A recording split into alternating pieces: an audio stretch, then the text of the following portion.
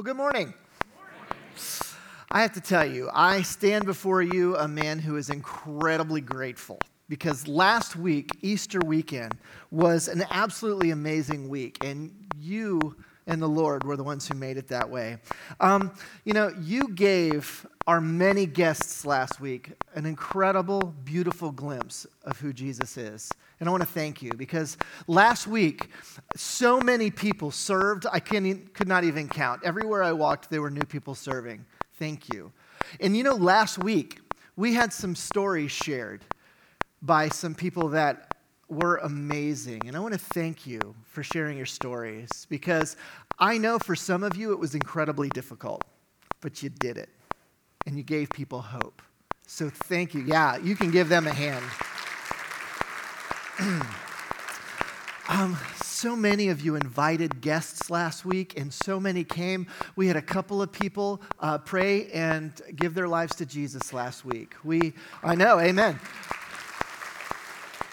We also had several more people who last week they decided to give God, or at least the church, a second chance. And I love that. I love being a part of a church where people can come as they are. They can feel like they can be here and not be judged, but really they can seek God and learn to discover God kind of at the pace that they need to go.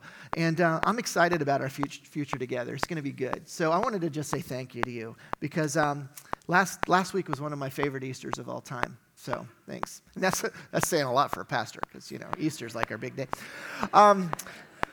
Before I jump into the message, I wanted to make sure you're in the know concerning some of the good things that are happening in the student ministry. And I shared in an email this week, my weekly email.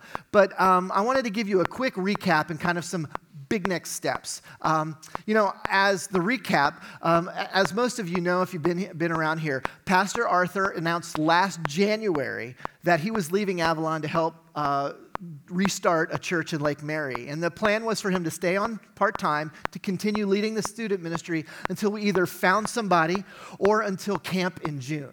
And so in February, Arthur and I, we met together, and he was telling me that the transition was harder than he had expected for the students, and that we both agreed at that moment that it was in the students' best interest for us to figure the solution out sooner rather than later.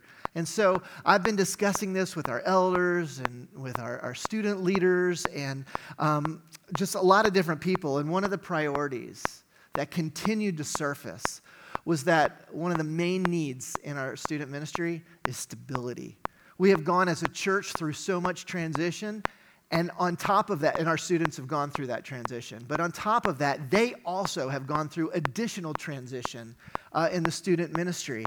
And so, we want long-term health. We want stability. And, I had the opportunity to hire, somebody part-time to come in and be the student pastor for a year or two kind of thing. And I didn't want to do that.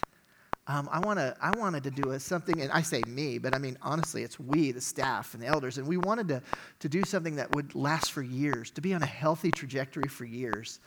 And so, we need somebody with experience in skill developing teams. We need somebody who is uniquely gifted to unite the Spanish and English ministry. We need somebody who has experience in youth ministry, somebody who really has this desire to have a student ministry that's centered around team rather than just one individual.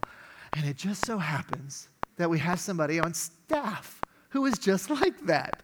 And his name is Pastor William Nieto. He is our Spanish pastor. So Pastor William, where are you? I know you're around here. Will you come up here? There he is. Now, I will tell you, I really love this guy. He has become one of my favorite people, and as we have talked, we've just been so united together, and he has proven over and over that he can develop teams, because I'm telling you what, the Spanish ministry, it's amazing. I said ministry. We said we aren't saying that. The Spanish congregation, because we are one church with two languages. We are not a church with a Spanish ministry. So forgive me. I can't believe I just said that in public. We promised never to say that, and I just did it in front of only a couple of people. So, but in social media, awesome. You're fired. No, I'm just kidding. So as we've been talking about the different possibilities, we being, again, the elders and the staff and me and the leaders in the student ministry, now that we've talked to everybody, we believe that God is leading us to invite Pastor William to go from a part-time Spanish pastor, and I have it up on the screen for you so you can see. Wait, let's see. Will you go to the next slide? Because there it is. Spanish pastor and student ministry team leader full-time. And I tell you what, yeah. Amen.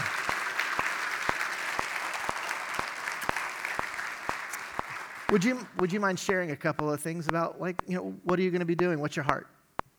Okay, well... I gave him 1 minute. No, I'm just kidding. 1 minute, yeah. The first thing he told me, he's like, okay, you're speaking this morning, and keep it brief. But I'm like, you're giving a microphone to a pastor. Keeping it brief is definitely an oxymoron right there. But thank you. Once again, gracias. All glory to God. It really is. It's not me. It's not a me thing. It's a God thing. For some of you may not know, I started many moons ago as a children's ministry, and then as the need arose, I went over to the teen ministry. As a father of 2 former teens, a current teen, and a current tween, yes, I'm busy. I have a personal interest vested into having a fruitful youth program, because they're our next generation. They're the next generation of hope. They're the next generation of the Church of Jesus Christ. So we need to make sure that we're investing in them properly. And right now, I believe that it's really, really tough being an adolescent this time around. With social media and all these things that are happening, and it seems like a lot of the media is just focusing on the kids or the teens doing bad stuff. And they're so misrepresented. And God has put a burden in my heart that we, the church, needs to change that. We can't leave it up to the schools. We can not leave it to the government. It starts at home. And this is our spiritual home. Amen? Amen. So God has put this burden on my heart. And when Pastor Don and the elders presented this opportunity to me, first I prayed, fasted and prayed in that order. And then you pinched yourself a lot. I saw you do that. A lot because, yes, it has been a prayer for me to come full time to serve God. And I try to serve God not as an individual but as a team. Because, once again, it's not about me. It's about us serving a perfect God. Amen? Amen. And Amen. If you want to clap, go ahead. And it's for God, not for me. Please. Thank you. So there's one verse that I just want to share with you. God showed me this verse, and I wanted to share with everyone here and why this burden has become so clear in my heart. And it's written in 1 Timothy chapter 4:12. It says, "Don't let anyone look down on you because you are young." It seems that society right now is looking bad or down on our youth today. "But set an example for the believers in speech, in conduct, in love, in faith, and in purity." I believe, church family, that it is our responsibility, whether you're a parent or whether you're a member of the church, to invest time and effort in our teens, in our next generation. So real quick, I just want to say thank you, Pastor Don. Thank you, first of all, to God for this opportunity. It feels like the mafia. Once you're in, you're in. You're in, and you can't get out. And I can't get out. But all praise to God. Will you join me in prayer? I want to pray for our youth. So, Heavenly Father, we love you. We praise your holy name. This is for your glory, not the glory of one person, not the glory of even a church building, but the glory of your church. Father, we come to you this morning asking for wisdom and discernment, not only for the ministry leaders, but also for our youth. They're crying out right now, Heavenly Father. The enemy is very busy at work trying to destroy the next generation of hope. But we know that we are, with you on our side, we're not outnumbered. And we pray In Jesus' name, in the name that is above all names, and all the church family in agreement says, amen. Amen. Thank you, Pastor William.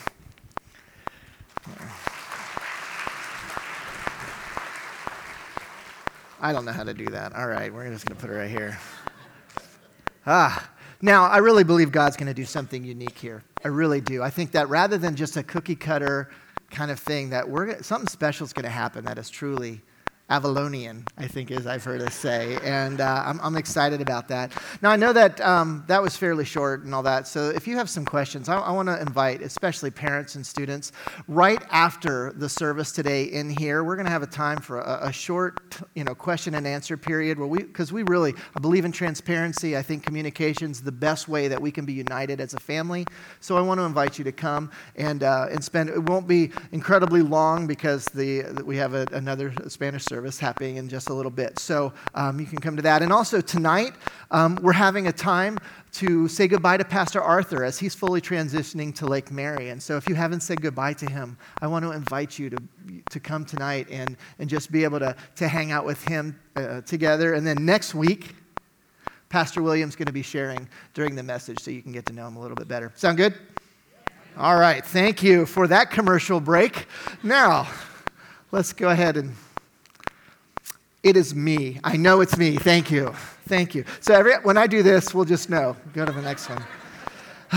Now, let's get into the message because I love this message today. The title of the message is The Juno Dilemma. The title I got from a movie that I saw in 2007. The reason I reference a movie as the title of a message is because this movie asks one of the most honest questions I think any of us have. This is one of those probing questions that I have a feeling that almost everybody in this room wonders at some time. See, the movie was named after a teenage girl who got pregnant and had to decide what to do about it. And it's a really well-written movie, but the bottom line is she eventually decides that she's going to have the baby and give it up for adoption. And as she got to know this wonderful adopting couple, she recognized that they were having trouble in their marriage. And she'd already experienced a terrible divorce with her mom and dad. And so there's this tender moment over halfway through the movie where she's sitting down with her dad, and she asks her dad this thought-provoking question, that kind of question that just stops you in your tracks, And for many of us, it's our question.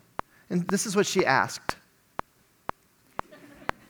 Dad, I just need to know, is it possible for two people to stay happy together forever? I mean, in other words, Dad, I look around and I see that it didn't seem to work out for you and Mom.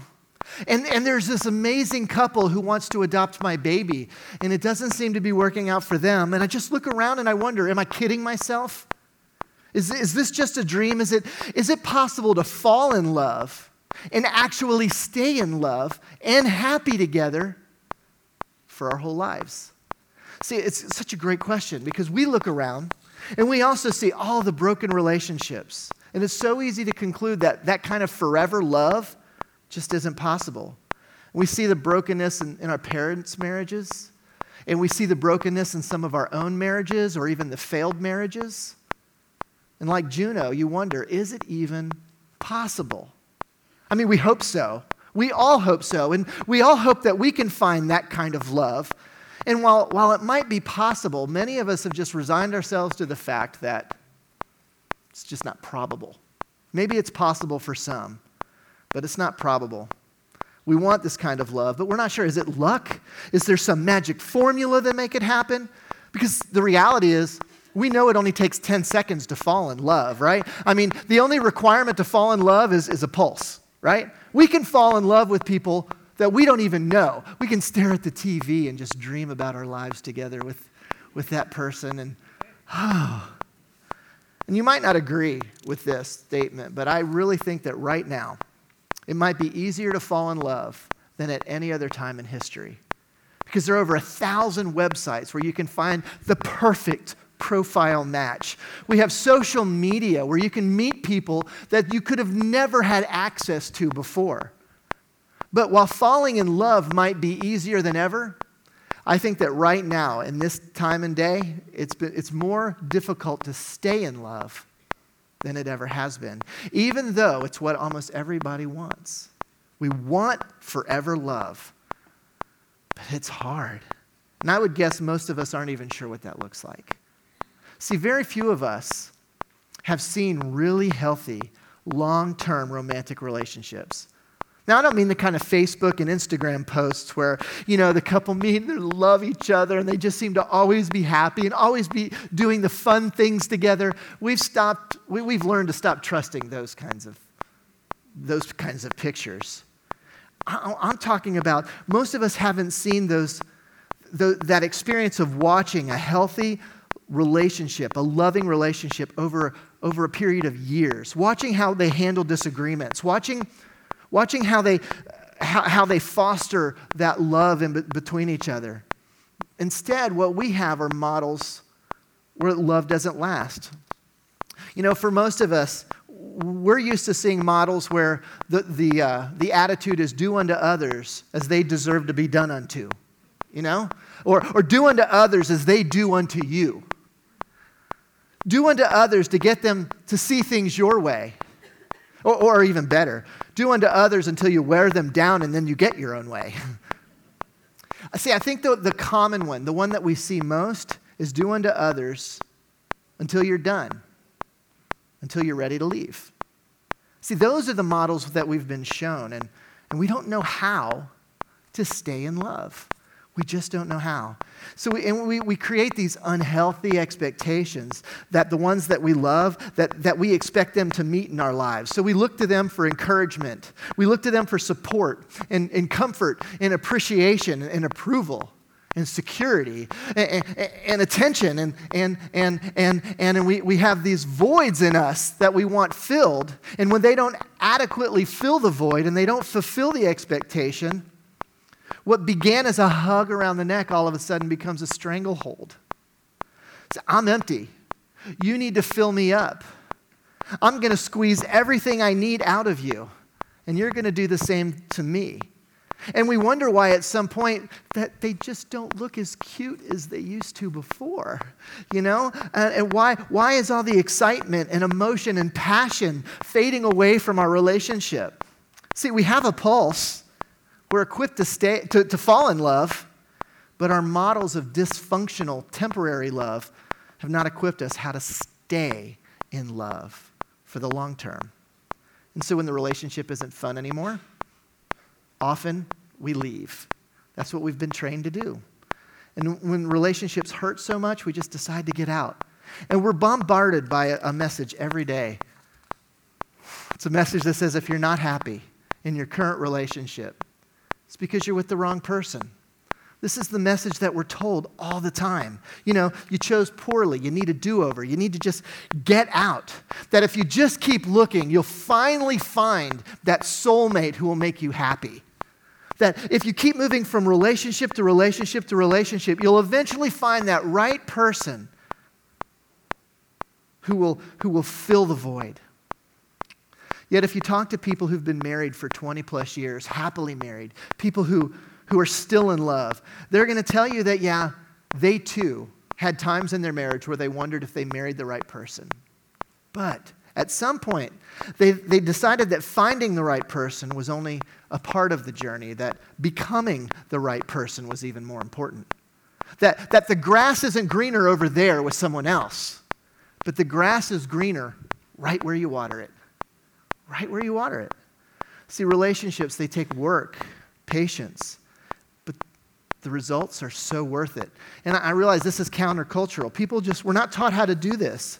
That's why love that lasts forever is possible, but it's not probable.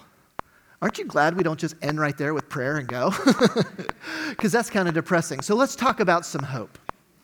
Because that's what this series is all about. This series is a series of hope. And today, it's kind of the introduction to the big picture of how we have hope and how you can have love that lasts forever. What we're going to do is we're going to look at two statements today, one from Jesus and one from Paul.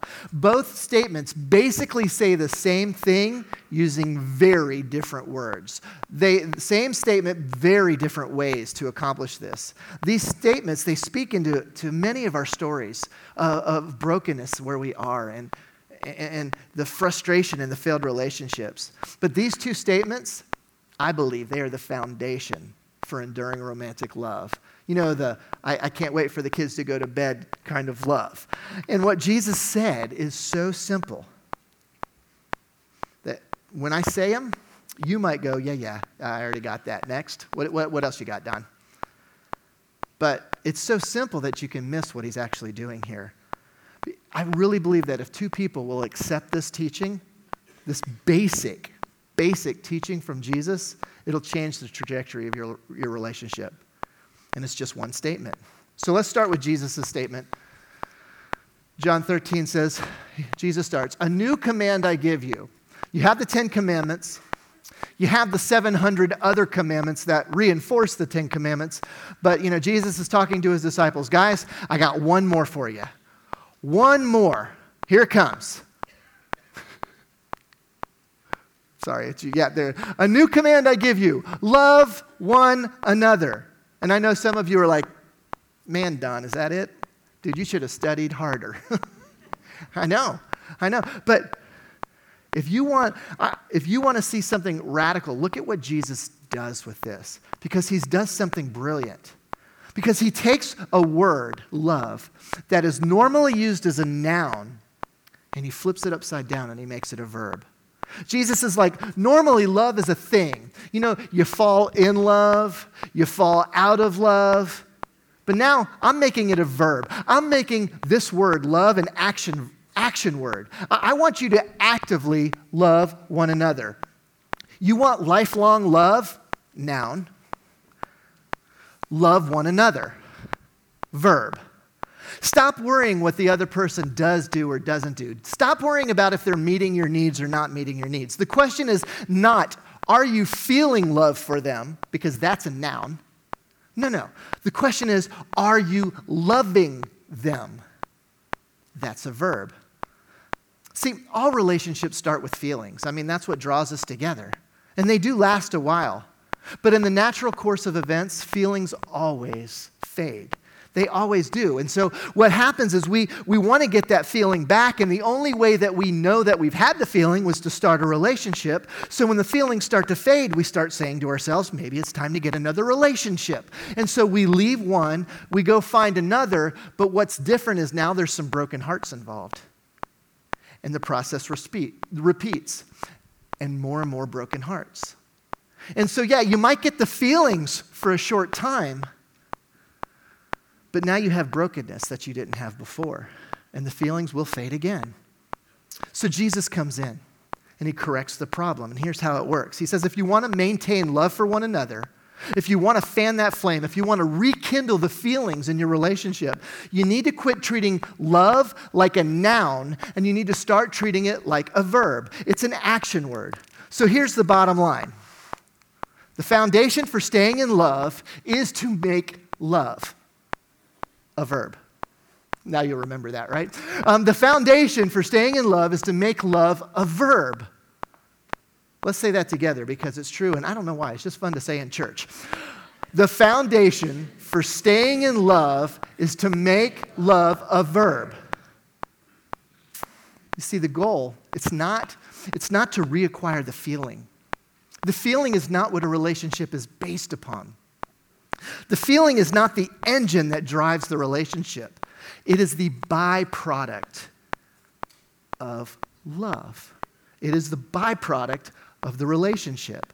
Jesus says that what makes the relationship actually work is actively loving the other person. And when two people who used to be in love, noun, actively begin loving one another, verb, guess what happens?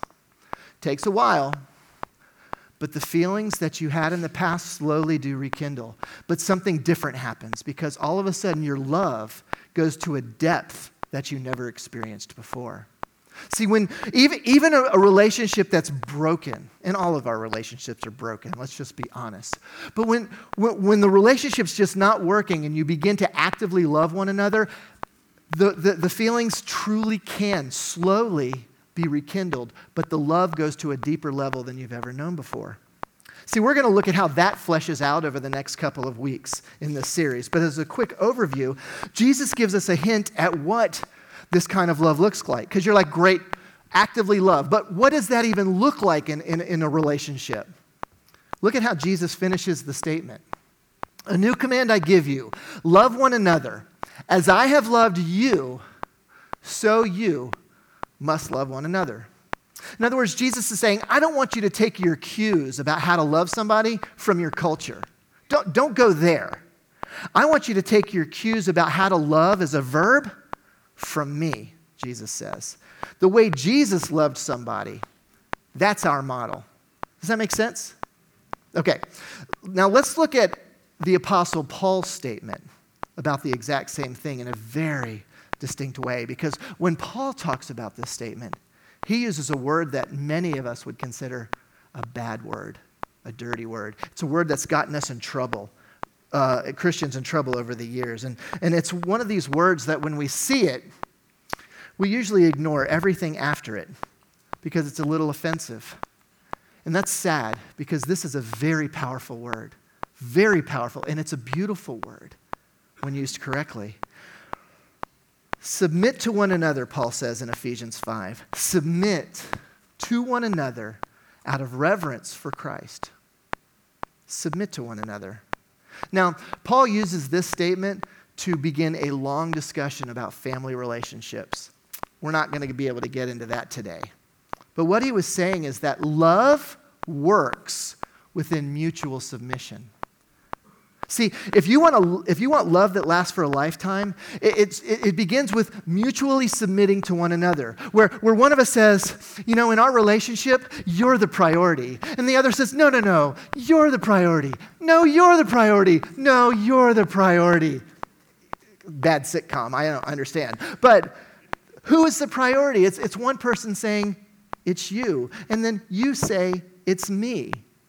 That's mutual submission. And I don't know if you've ever seen it, because it's rare, but it's beautiful. You know why I think it's so rare? It's because it's scary. It's vulnerable. You see, somebody has to go first.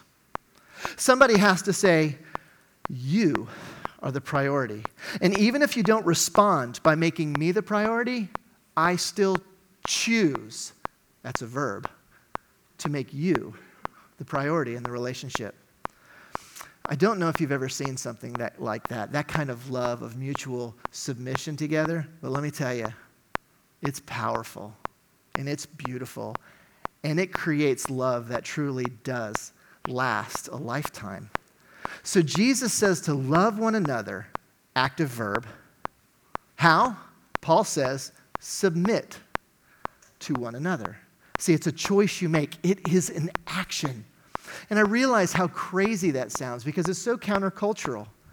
But I'm telling you, when you see it, if you experience it, you know you found something special. You know you found the secret to not simply staying married, but truly being in love. Love one another. Not as you think you should.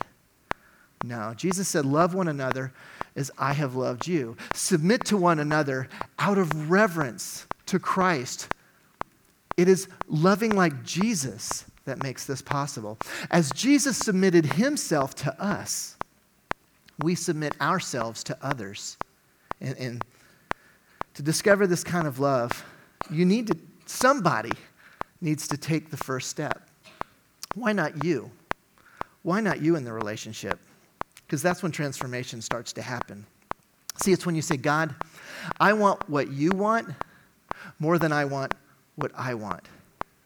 God, I want my marriage to be what you want more than I want it to be just what I want. See, it's shifting your model from what you've learned in the past to what Christ teaches you. And what's amazing is this doesn't just change the trajectory of your relationship.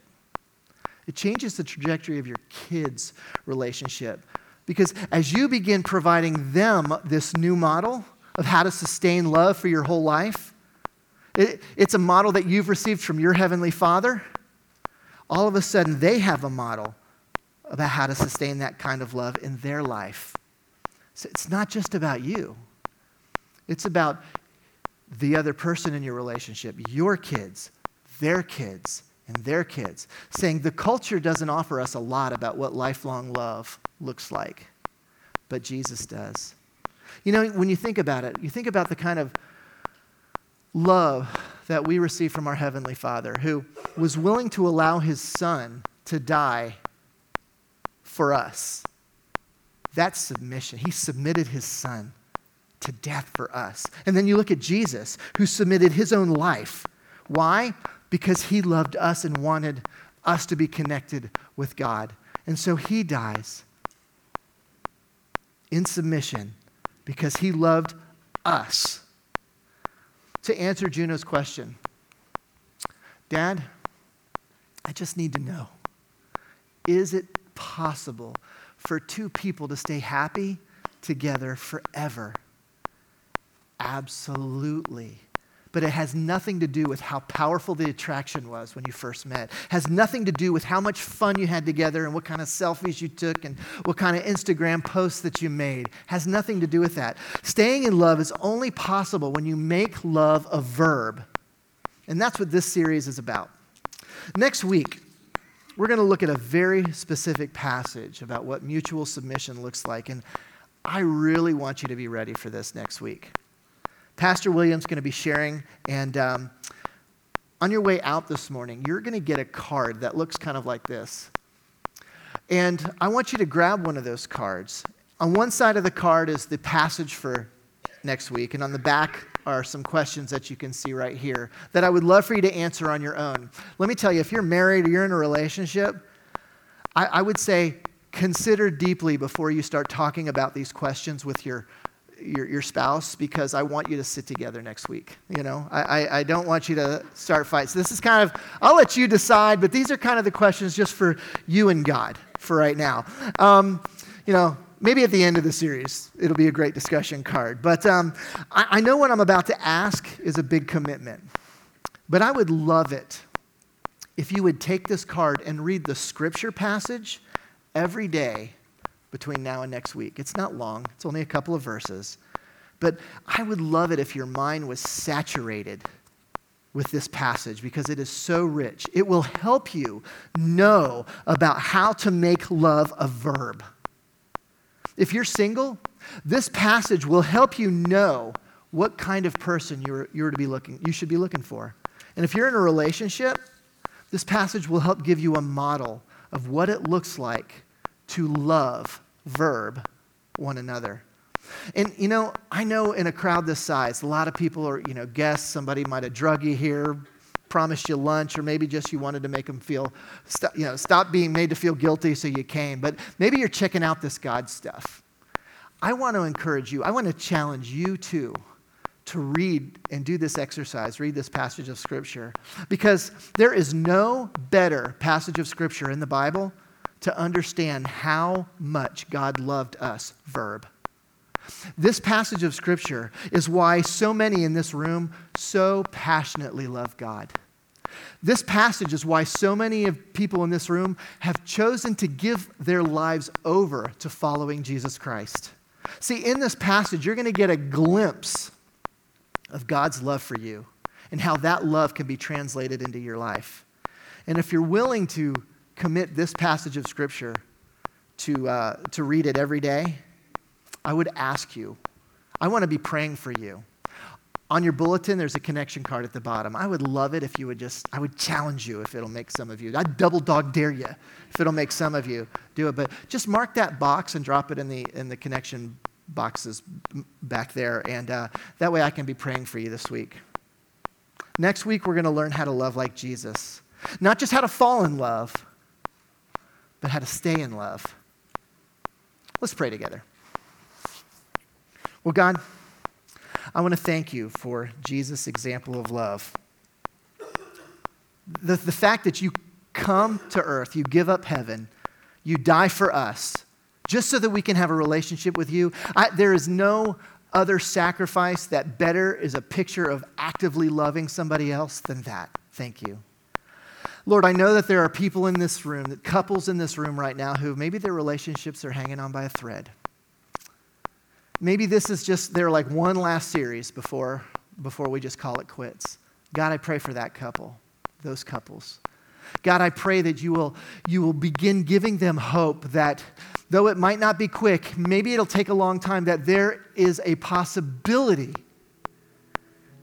to have love that truly lasts forever. That the possibility exists to rekindle those feelings that they had at the beginning, but that their love truly might be able to go deeper than it ever has before. I pray that you show them that hope exists in you. God, and I pray this week as those who read this scripture and let it saturate and marinate in their mind, that it will penetrate their heart. Jesus, help us to learn how to make love a verb. Help us learn how to actively love people like you did. But we know we don't have the power to do that on our own. That is only possible through your Spirit. So Jesus, we pray that you will fill our spirit. Fill us with your Spirit. In your name we pray.